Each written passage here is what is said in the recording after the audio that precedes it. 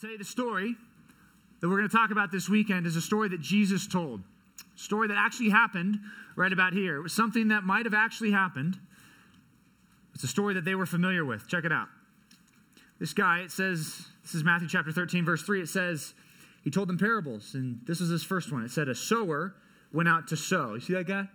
You see him? He's wearing that hat like Matt Bates, right? That hat right there. I don't know if back then they had hats like that. But this guy's a sower. What he's doing is he's throwing seed on the ground.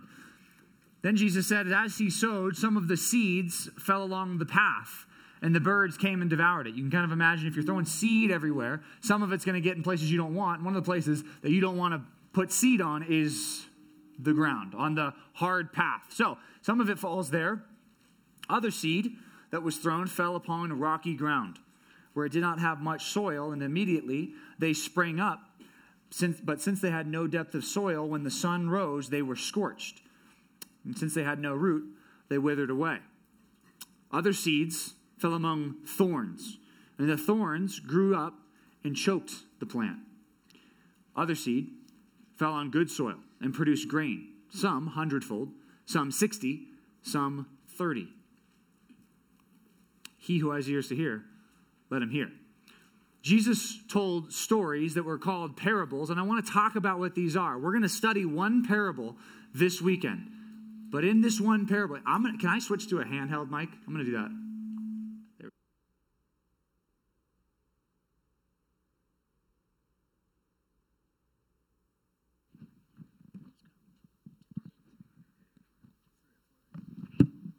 Check. All right, there we go. All right, cool. Let's get rid of this. All right. We're in a tail now. Sorry about that. All right. What an introduction that was. That was fun. Jesus told a story. He didn't usually tell stories, actually. It wasn't his favorite way of teaching, but it's something that Jesus started doing at some point in his ministry. And I want to talk about this because Jesus didn't just tell stories for no reason. Sometimes when people look at these stories, these parables, they have some ideas about them. Some people just say, whoa, I was way behind. That's why, never mind. All right. There's he who has ears to hear, let him hear. That was funny. There you go. That little guy. Parables. I want to talk about this. It's on the top of your page. There's a lot for you to write down tonight because what I want to do right now is just get the groundwork for what we're going to be talking about this weekend. We're going to be talking about we're going to be talking about parables this weekend. Actually, we're only going to be talking about one parable. But in order to understand this one parable, it's helpful to study what parables are and what parables are not. First thing I want you to write down is one idea about a parable. Actually, two ideas. Two ideas. Those are your first lines on that point number one. First idea for what parables might be are cute stories. Sometimes when I start sermons, I tell you about the water leaks that happened in my house. Sometimes I say weird ticks that I picked up from Alexandra. Sometimes I tell you stories about golf. One time I almost died on a golf course in a golf cart. Remember that? You might say, you might just tell those stories just because he wants people to know he's a weirdo, right? That's not exactly why, but I would want you to know that it's not just a cute story. Just like Jesus' stories aren't just cute stories. Another thing that they're not, that some people maybe think that these stories are a really complex, hard to understand story. Some people look at these parables and say, wow, there's a bunch of hidden meaning in every little word. Right? Sometimes they'll look at the soils and they'll try to figure out little meanings of, the sower, he must have been, he must have looked like Matt Bates. He must have been, wow, he was wearing a hat. Like, they try to find these little details, and they try to blow it up out of proportion, right? I want to tell you tonight that a parable is neither of those two things. What you can do is you can cross out those things, those subpoints. You can cross those out. I don't want you to think a parable is any of those two things. It is not just a cute little story for no reason. It's also not a complex story that Jesus tells with a whole bunch of hidden secret truths. Right? Sometimes you'll read about like Aesop's fable, right?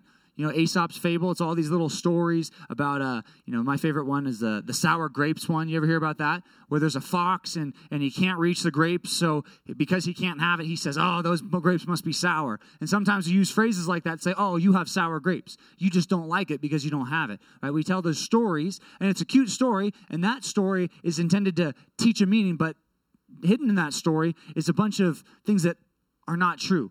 Right? What a parable is you can see right up there, is just one short story. That's all a parable is. It's a short story. They're not big, long stories, but they teach one big eternal truth. In these stories, they're called real-life stories, and I want you to write down that they're real-life stories. That's that third bullet point, if you didn't already get that. Parables are short, real-life stories. That's what they are. We talked about, are they cute stories? Are they big, complex stories with a bunch of different points? No. What they are, that third subpoint for that number one, is here's the truth of what they are. They are a short, real-life story. Everything about a parable that we're going to read tonight and what I already read to you and we're going to study tonight could have actually happened. Doesn't mean it did happen, but it could have happened. Just like if I told you a story, if I gave you an example tonight of, imagine a man went to Trader Joe's. He went to Trader Joe's and he tried to find his favorite snacks, but alas, he couldn't find his favorite snacks because everything at Trader Joe's was taken. Or I can tell you a story about going to Costco. You go to Costco, and there was no toilet paper to be found for my family going to Costco, right? Now, is that true? It's actually not. I didn't go to Costco. But it's a real-life story that could have been true. You see that? That's what these parables are. They're real-life stories. It doesn't mean they happened, but they totally could be true. And this one could be true as well. I want us to understand, what is a parable? What is a parable? Well, the disciples actually asked that question. He asked, why do you teach in parables? So I want you to grab your Bibles. I want us to turn to this passage finally. Matthew chapter 13. Matthew 13. We're going to be in this passage pretty much the whole night tonight. That's what all we're going to study, is what this parable is all about.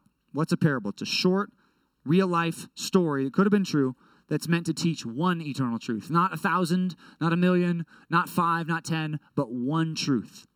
That's the idea here. Matthew 13, verse 10. Just told you that these disciples were kind of confused because after Jesus has been teaching all these straightforward truths, he started breaking out a story about a guy throwing seed everywhere. I'm like, wait a minute, what are you talking about? What if I just got up here and didn't say anything about God, anything about Jesus, just started about farming? Right? And it said, hey, all right, tonight open up to, pull out your phones, Google, Wikipedia, best farmland. But we're going to talk about tonight's farmland. You'd be like, what is happening? What did John do? It's different, right? That's kind of how these disciples felt. So look at what verse 10 says. It says, then the disciples came to Jesus, they came to him, and they said, why do you speak to them in parables? So first thing to notice is that they know what parables are, okay? They know what parables are. Parables were actually something that some of the Jews at that time, they actually used. Jesus was not the first person to use parables. He's just the guy who picked up on the parables. And obviously, you don't know any parables that were told by anybody else. I don't know any parables. Jesus has the most famous parables. But he picks up on this. Verse 11 says, and Jesus answered them, to you it has been given to know the secrets of the kingdom of heaven, but to them it has not been given. It's interesting. So when I tell stories, when I tell illustrations, for me, it's not meant to make the truth harder for you to get, right? Some of you were talking about your height tonight. Colin Hammerman is about 6 feet tall now, right? Something like that. Kyle's about 6'1". Is that right? He passed me up. Kyle, did you pass me up? You 6'1"? Yeah. Some of you are not. Some of you 7th grade guys still got some growing to do. You know who that, yeah. Okay, well, Braden waved at me, so there you go. You know who you are? I wasn't even thinking about you, Braden. We got some others. If I wanted to make something harder for you to get, I could put it on a higher shelf, right? That'd be pretty mean, right? Sometimes, does your mom ever get stuck, like, reaching for the higher shelf, and then your dad has to come in and, like, get it, or your grandpa or whatever? Yeah. Anyway, I don't know, your grandpa probably doesn't do that. I was just thinking of a person who might be taller than your mom. Maybe your older sibling, your older brother, right? Here's the deal. One of the things that Jesus says here is Jesus said it actually, telling these stories, did not take the truths and put them on a lower shelf that were easier to get. He put them on a higher shelf. By Jesus telling these stories, he actually was trying to do the opposite of what I try to do when I tell illustrations. I'm trying to put it on a lower shelf that's easier for you to grasp.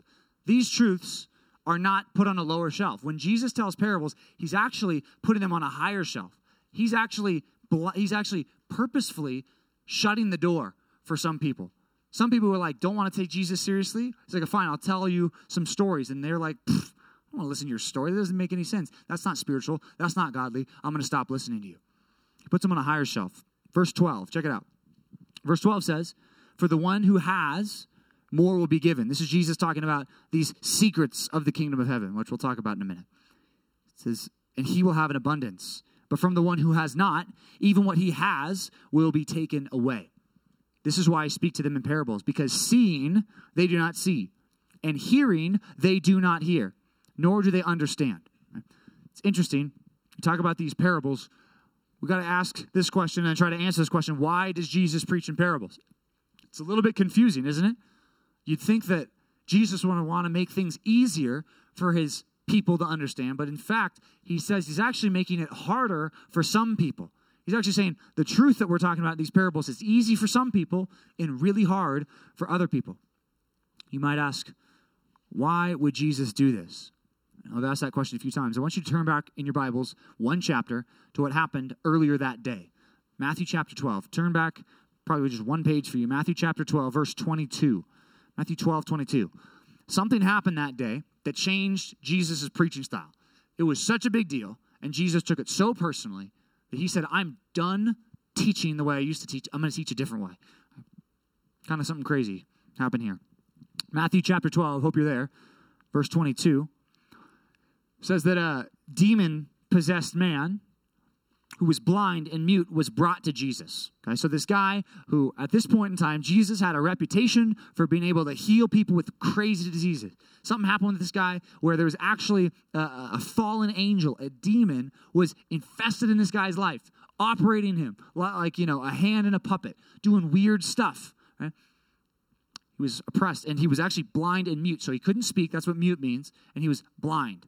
Totally weird, spazzing out, doing odd things. It says he was brought to Jesus, and he healed him. So the man spoke and saw. So he was blind, and he was able to see. He was mute, and then he started talking. All the people were amazed. People were freaking out. The common people, they see this thing. It's like, this could only happen if this person is powerful. They're looking at Jesus. The people said, can this be the son of David? Right? That's shorthand for, can this person, can this Jesus guy, can he really be that person who was promised over and over in the Old Testament? Maybe this is him. Maybe this is the Messiah, the guy who was talked about in the Old Testament that was going to be the King of Kings. He was going to come from David's line. Maybe this is him, right? So far, so good, right? Well, the next verse, so far, so bad. Here's what happened in the next verse. It says, but when the Pharisees heard it, they were people who were smart, religious people. They heard what was going on with Jesus, and they said, it is only by Beelzebub. Probably not a word you use this week. You ever call anybody Beelzebub? Just Nathan. Okay. Beelzebub, right? You might not use that phrase. You might not even know what that word means. What that word means, as you can see right there, is the prince of demons. He says, the Pharisees get together, and they say, this is how Jesus cast out this demon, because he works for Satan. That's how he did it. That's the only explanation. He can't work for God. He must work for Satan. Right? Imagine, in that situation, you just saw this demon-possessed guy. This guy was blind, mute, totally messed up, spazzing out. You see Jesus come on the scene and heal this guy. And then the people that you look up to, the religious people, they say, he works for Satan. Right? This is a huge deal. After that, look at verse 25. If you're in that passage, Matthew 12, the next verse, knowing their thoughts, Jesus said to them, every kingdom divided against itself is laid waste. No city or house divided against itself will stand. And if Satan casts out Satan, he's divided against himself. How will his kingdom stand? If I cast out demons by Beelzebub, by whom do your sons cast them out? Therefore, they will be your judges. What he's saying here is, you shouldn't have done that. Right? You shouldn't have blamed this thing that I did, this good thing that I did to help this guy. Don't blame that on Satan. It wasn't Satan. That was my power. What happened is, in chapter 13, the new chapter that we just started, verse 1, I want you to check that out. Turn back to Matthew 13. Look what it says. It says, in the same day. So this has all happened in this one day. In the same day, Jesus went out of the house, and he sat by the sea. He's sitting by this big lake. It says when he gets to this big lake, he starts telling a story. He doesn't give any preface. He doesn't give any introduction. He just tells a story about this guy throwing seed. Right? Can you see how you might be confused at this point? You might be like the disciples, like, why is he teaching in parables? Here's what I want you to get. The Pharisees essentially did this to him. They said, no. They said, you got the virus. No, all right, don't hang out with me. Actually said something a lot worse. They said, yeah, right, no, it's not a high five. That's a rejection, right? If you don't know what that visual graphic means, it means no, not going to be your friend. Pharisees did something much worse than that. They actually said, you work for Satan. Right? This is the point in time that when we look at the Bible, we see a big turning point in Jesus' ministry.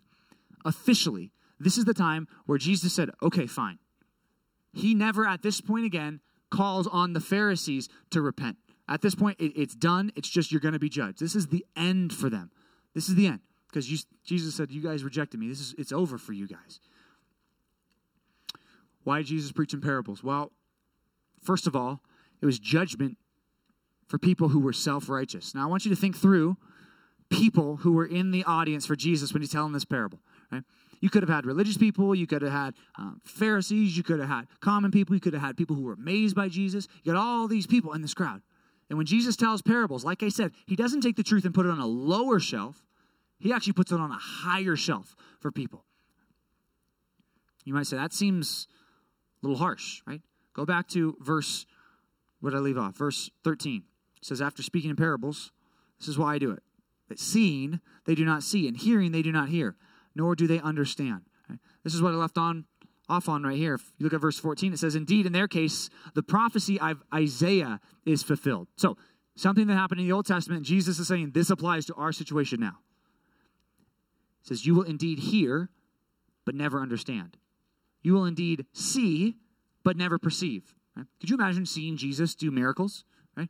Have you ever thought about how, why didn't everyone just become a Christian? Think about it. When you talk to non-Christians and you say you believe in God, what do they always say? Well, if he did a miracle, maybe I believe in him, right? Don't they say that? Right? Maybe you've thought that. Maybe you've thought, I don't know if God exists. I don't really know if Jesus is the only one. I don't know if this is all true. But I bet you thought at some point in your mind, well, if he did a miracle, I would believe him, right? That's a common thing to think. Well, here's the deal. The people who saw the miracles said, no, you're just a magic show. No, you work for Satan. They gave all these excuses. When Jesus told parables, it was judgment. It was, I'm done speaking to you plainly. I'm going to take a different path.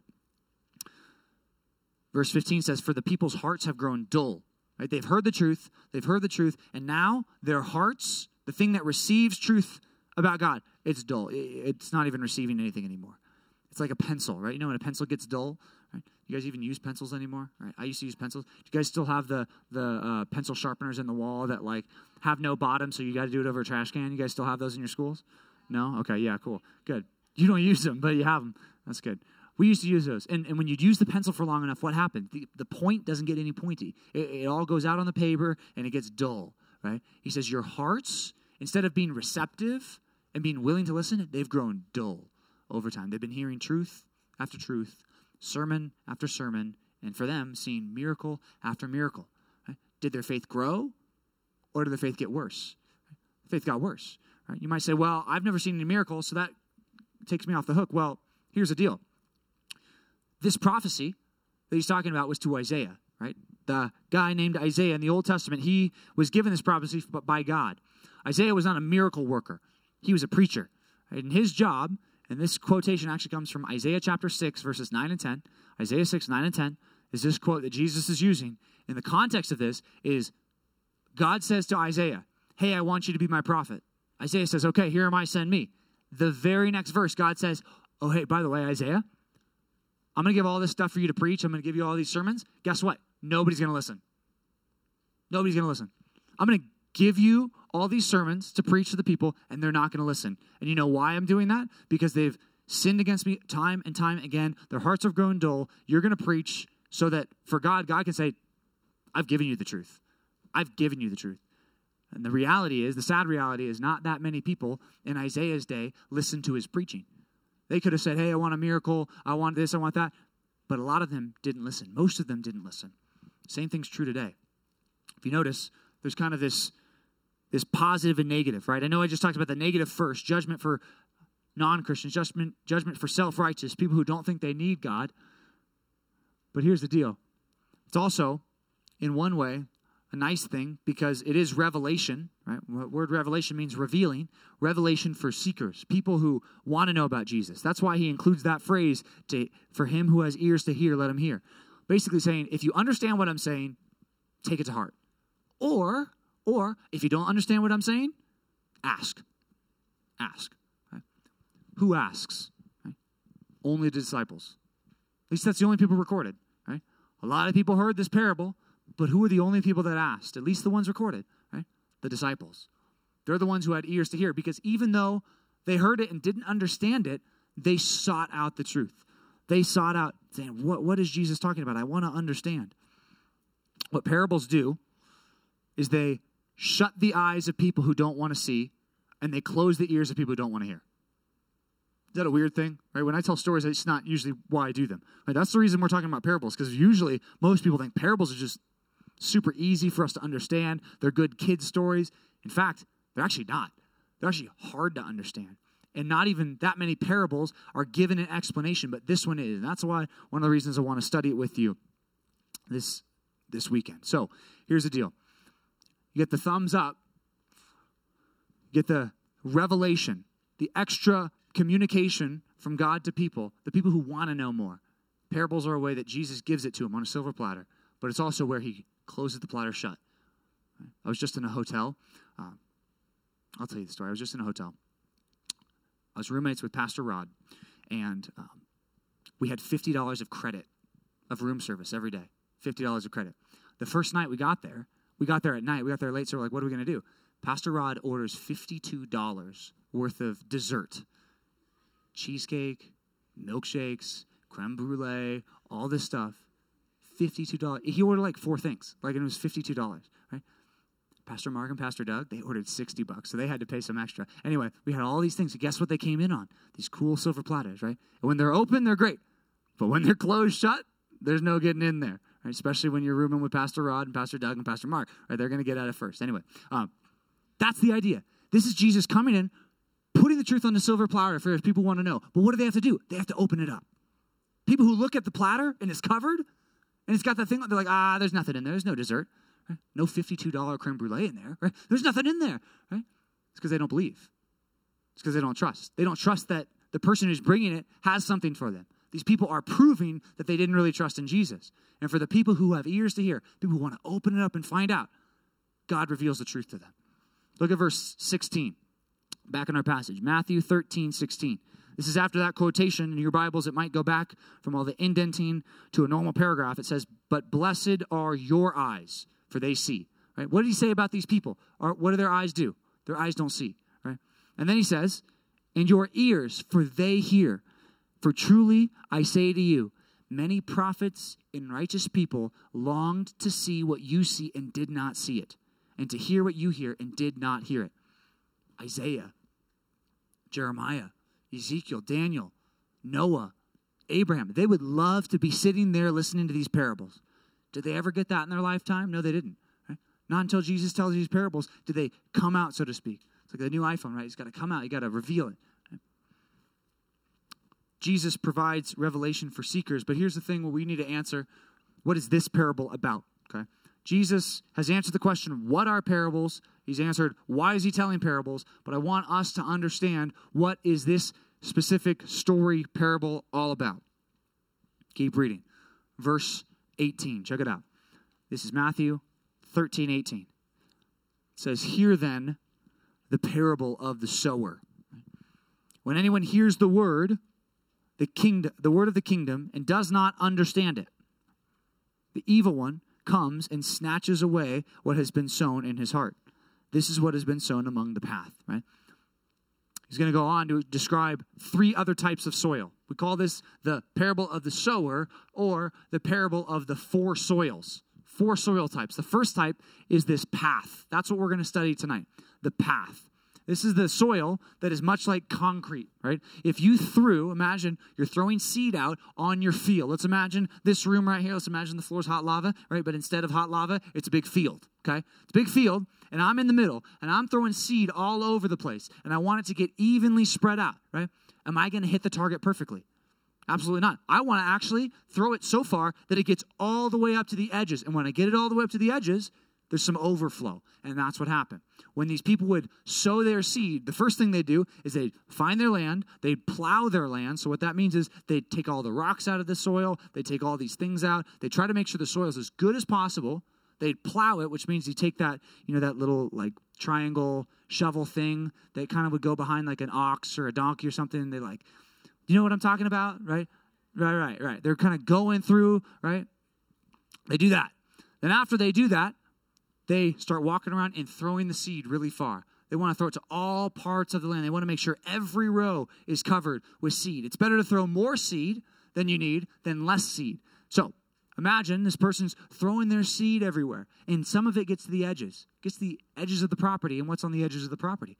It's like a little highway, a little walkway. Right? And if you can imagine what dirt's like when it's a desert, right? You walk on the side of the road, right? There's a dirt road. Is that pretty good for seed getting through that soil and getting into the ground and starting to grow stuff?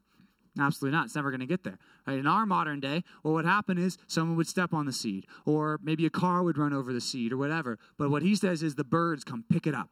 Right? And what he says the birds are representing in this passage, it's like Satan comes and grabs the word. Right? People who hear sermons, they hear the gospel preached to them, and they say, no, I don't want that. What happens? Jesus says that what Satan's going to come and do is come take that word from you. Every time you hear a sermon and you don't respond to it correctly, here's what this is saying. Satan wants to come and take that away. Wants to take the memory of it away. Right? That's why we say take notes. Right? It's one of the reasons we wanted you to retain the information. So that when Satan comes and wants to take it away from your heart, by distracting you, by causing you to sin, by doing everything he's going to try to do to make you not want to apply or listen to the sermon or listen to the gospel preached to you, right? We want to make sure we're combating that. I want you to imagine that all the people who've ever heard the gospel, all the people who ever listened to sermons, they're like this path right here. Like this path. That's their heart. Seed is thrown on it. A message is given to them, and then it's taken away. What are parables about? Well, this parable, first thing for you to know is that this sower is representing an evangelist. That's a good way of putting it. It's representing Jesus as well in this passage, but an evangelist. An evangelist is someone who comes and preaches the gospel. That means that they tell you the good news that Jesus lived for you and died for you and rose again for you. Right? And that's that second thing. The seed is the gospel, right? That's that second bullet point underneath point number 3. The seed is the gospel. Here's the deal. In this story, we find some truths about what the gospel is like. And it's interesting that we see this. What Romans 1:16 says is the gospel is powerful. Here's what Romans 1:16 is. It says, for I'm not ashamed of the gospel, for it is the power of God for salvation to everyone who believes. The power of God, right? When you put seed in the ground and you water it and give it all it needs, right? Do you have to send it some computer code to grow it? You have to do any of that? No. Right? Do you have to, take it and stomp on it and build it and, design the tree? No, you don't. The seed has power. When the seed is taken care of and in the right place, it grows. That's the picture that Jesus is trying to paint. That when the gospel, when the good news comes from someone who gives it, right? And in this case, it's Jesus. But in our case, it's whoever's preaching to you. It's whoever's leading your small group. It's whoever's sharing the gospel with you, right? They're going to give you this powerful message, right? But what happens with it? What do you do with it? Right? If it doesn't sink into your heart deeply, if it kind of goes on the edge and gets taken away, right? It never penetrates your heart. When you think through sermons you hear, right? Back at home, when you come to the narrow, time and time again, when you hear sermons, when many of you, we've talked about becoming real Christians, where we've said to some of you that maybe the reason you're not becoming a Christian is because you have a hard heart. Right? We sometimes use that phrase. This is where we get that phrase. We have a hard heart. That if we hear the truth about the gospel and say, no, I love my sin too much, I don't want to respond now. Or we say, maybe when I'm older.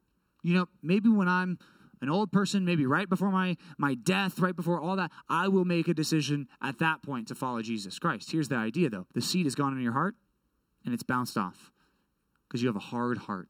That's what the Bible describes. I want you to think through what you do about what you hear in these sermons. Last thing, the soils.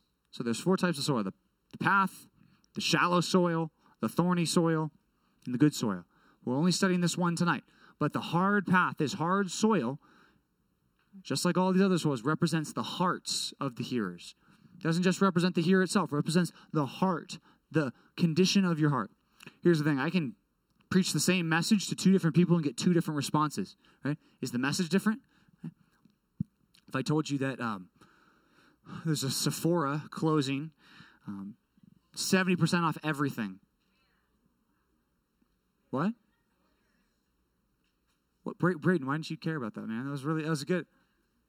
Dude, Alex, you didn't even respond. You didn't even care, right? Right? Why, Kate, you don't even know what that is, right? That's the idea. I can just preach the same message to two different people, right? I saw Lauren get excited about that. Lauren got excited. Alex didn't care, right? You guys don't sit in two, like it's like the same message. But what was the difference, right? The condition of who you are. You're the difference, right? The message isn't the difference, right? Some of you say, well, I think that Jesus can forgive some people's sins. Can't forgive mine, though, right? Same message. Same truth. Right? What's the difference? It's your response to it, right? Just like if I talked about a 70% deal at Sephora, half of you guys are like, I don't care. What's Sephora, right? Some of you don't even know, right? I only know because I'm married. I actually knew before I was married about that one. I have to tell the truth. Sephora is a big deal to some girls. Anyway, some of you don't care about that. Some of you get really excited about that if that was true. Your response is different because you come from different contexts, different backgrounds. Some of us have heard the gospel a lot of times, right? I grew up in church. Maybe you grew up in church, right? Some of you have grown up with parents who have told you from the time you can remember, hey, you're not a real Christian until you repent of your sins and believe in the gospel. Okay? Some of your parents have told you that for your whole life. Right? But the sad reality is for some of you who have heard that and have had the seed thrown on your heart, you've got a hard heart. And you've said, nope, nope, nope, nope, nope. Right? Here's the deal. I want you to ask yourself a question tonight. It's actually on the back of your worksheet. This worksheet is part 2 sides to this one. Next question I want you to ask, the last question I want you to ask tonight is your heart hard like this path? Is your heart hard like this path? Are you represented by the path? When Jesus talks about these different soils, is he talking about you when he talks about the hard? So you might think, well, I'm obviously not a hard heart because I go to church. I'm obviously not because I keep coming. I keep trying to obey my parents. I don't have a hard heart. Here's the deal. Like I told you, who are the people Jesus was talking about here? Think this through. Why did Jesus start telling parables? Think back, right? Who rejected him, right? The Pharisees, right? Were they good people or bad people, right? They're bad people. Did they look good or did they look bad? What did the world say about them? Good. You're religious. You know they knew the Bible better than probably the disciples knew the Bible at that time. You realize that, right? They knew more about the Bible. They understood God. Like, they're good. They're church kids, right? But Jesus calls them the hard path, right? So obviously going to church doesn't make you one of the good soil, right? Doesn't make your heart right. Having good parents doesn't make your heart right. You know, the Pharisees, what we have at least learned about them is they would memorize the first 5 books of the Bible before they turned 13. Did you know that? The first 5 books of the Bible memorized by heart before age 13. Guess what? They had good parents. They had parents who taught them the Bible. Right? Did that mean that they were saved? Did that mean their heart was good? Not at all. And here's the deal, guys. When I was sitting in your seats, my heart was hard. It's hard. Because you know what I said? I said, I will become a Christian later in life. I'll become a Christian when it's convenient for me. I'll work this whole situation out where, I'll tell God what to do, and I'll tell God to, push the pause button for the next couple of years so I can do a little sin, so I can try a little thing, so I can wait till I'm older, and that's what I'm going to do. Right? And maybe some of you think the same things. Maybe you've never admitted that, but maybe that's what you're thinking tonight, and you know that I'm talking about you. Being a good church kid does not mean your heart is not hard. In fact, sometimes people who are church kids have hard hearts. Here's what Romans chapter 1, verse 18 says. It says, we can make our hearts even harder when we keep on sinning. It says, for the wrath of God is revealed from heaven against all ungodliness and unrighteousness of men, who by their unrighteousness suppress the truth. I hate when the trash can gets too full. I don't always take the trash can out. What do? Push it down, right? You take that plate that you're throwing away, and you just push it down and say, well, my mom will get this later, right? You know what I'm talking about? Right? Still kind of do that a little bit. Except I'm the main one who takes the trash out now. So now I have to feel like I have to deal with it. When you push the plate down, what that is called is suppressing the trash. Okay? Does it get rid of the trash? Does it make the trash go away? Absolutely not. You know what it actually does? you're putting more trash in the trash can. And you're going to do it again, and guess what's going to happen? It's going to be harder to do. And each time, it's going to get more and more and more. And that's the idea. What this says is you can suppress the truth about becoming a real Christian and being saved. You can keep on pushing it down and saying, later, later, later. I'm going to sin. You could keep on pushing it down. But just realize that what's going to happen is, according to Romans 1, the rest of it says, and you know what God's going to do? God's going to give people over. He's going to say, okay, you want to keep pushing down? Fine. I'm done. Your chance is up. Just like with the Pharisees, I'm going to be done. Some of you have pushed God away a long time. I don't want you to get to that point where you're constantly pushing God away, to where your heart becomes so hard. Next passage, this is an Old Testament passage about the Israelites, but I think it really applies to a lot of us. Here's what God said about them. God said they made their hearts diamond hard, right? What's the hardest element out there? What's the hardest, rock out there? It's a diamond, right? It's funny that even back then they knew that, right? God said, you have made your hearts diamond hard. I keep trying to pursue you. I keep trying to have you repent and obey, but your heart is so hard. It's like a diamond. Lest they should hear the law and the words that the Lord of hosts has sent them by his Spirit through the former prophets. Therefore, great anger came from the Lord of hosts. Good news is that to people with hard hearts, God has a promise for you. If you will soften your hearts and if you're willing to turn and trust in him and give up your sin, here's what God says he's willing to do. He's willing to take your hard heart and make it a soft heart. Ezekiel 36:26 says, I will give you a new heart, and a new spirit I'll put within you. I will remove the heart of stone from your flesh, and I'll give you a heart of flesh. And imagine that. God says, I'll do some heart surgery on you. Right? I'll take out your hard heart if you ask for it. If you plead with me, I'll take out your hard heart, and I'll put in you a heart of flesh that will match your actual flesh. Right? Imagine if you had an actual stone heart. Right? Would it do what your heart needs to do? Pumping that blood, right? Wouldn't do anything. Right? It's non-responsive. You'd be dead. Right? And that's what he's trying to say. In fact, in the next chapter, what God says through Ezekiel is he's like going to take this whole group of dry bones, a whole group of people, the Israelites who rejected God and who were dead. He said, I'm going to make them alive again. Right? New Testament echoes similar promises for us. Jesus is willing to give us a new heart. Look what it says. It says, and I will put my spirit within you and cause you to walk in my statutes and to obey carefully my rules. Notice that some of you say, I've tried to become a Christian, but I can't obey God. I really try, but I can't do it. Right? Here's what needs to happen for you to really obey God well. It's not for you to try harder. It's for you to get a new heart. Right? And that's the scary reality that here's the problem. Right? Can a dead person reach inside their chest, cut it open, take out their heart, do a new heart? No, right? You can't do that. Someone else has to do that to you. Right? And that's the truth about having hearts that are in control by God. Right? God can control the giving of a new heart. Only God can do something about that. What Hebrews chapter 3 says, another quotation from the Old Testament, Hebrews 3:15 says, today, if you hear his voice, do not harden your hearts as in the rebellion. There's a time when the Israelites heard things from God, and God said, look, you got to repent. You got to stop doing what you're doing. Right? You got to stop. You got to stop. You got to stop. Right? And they said, nope, nope, nope, nope, nope. I don't know how many chances they had exactly. You'd have to go in the Bible and count them up. Right? Here's a sad and scary reality for some of us. Some of you have had more chances to respond to the gospel than those Israelites had.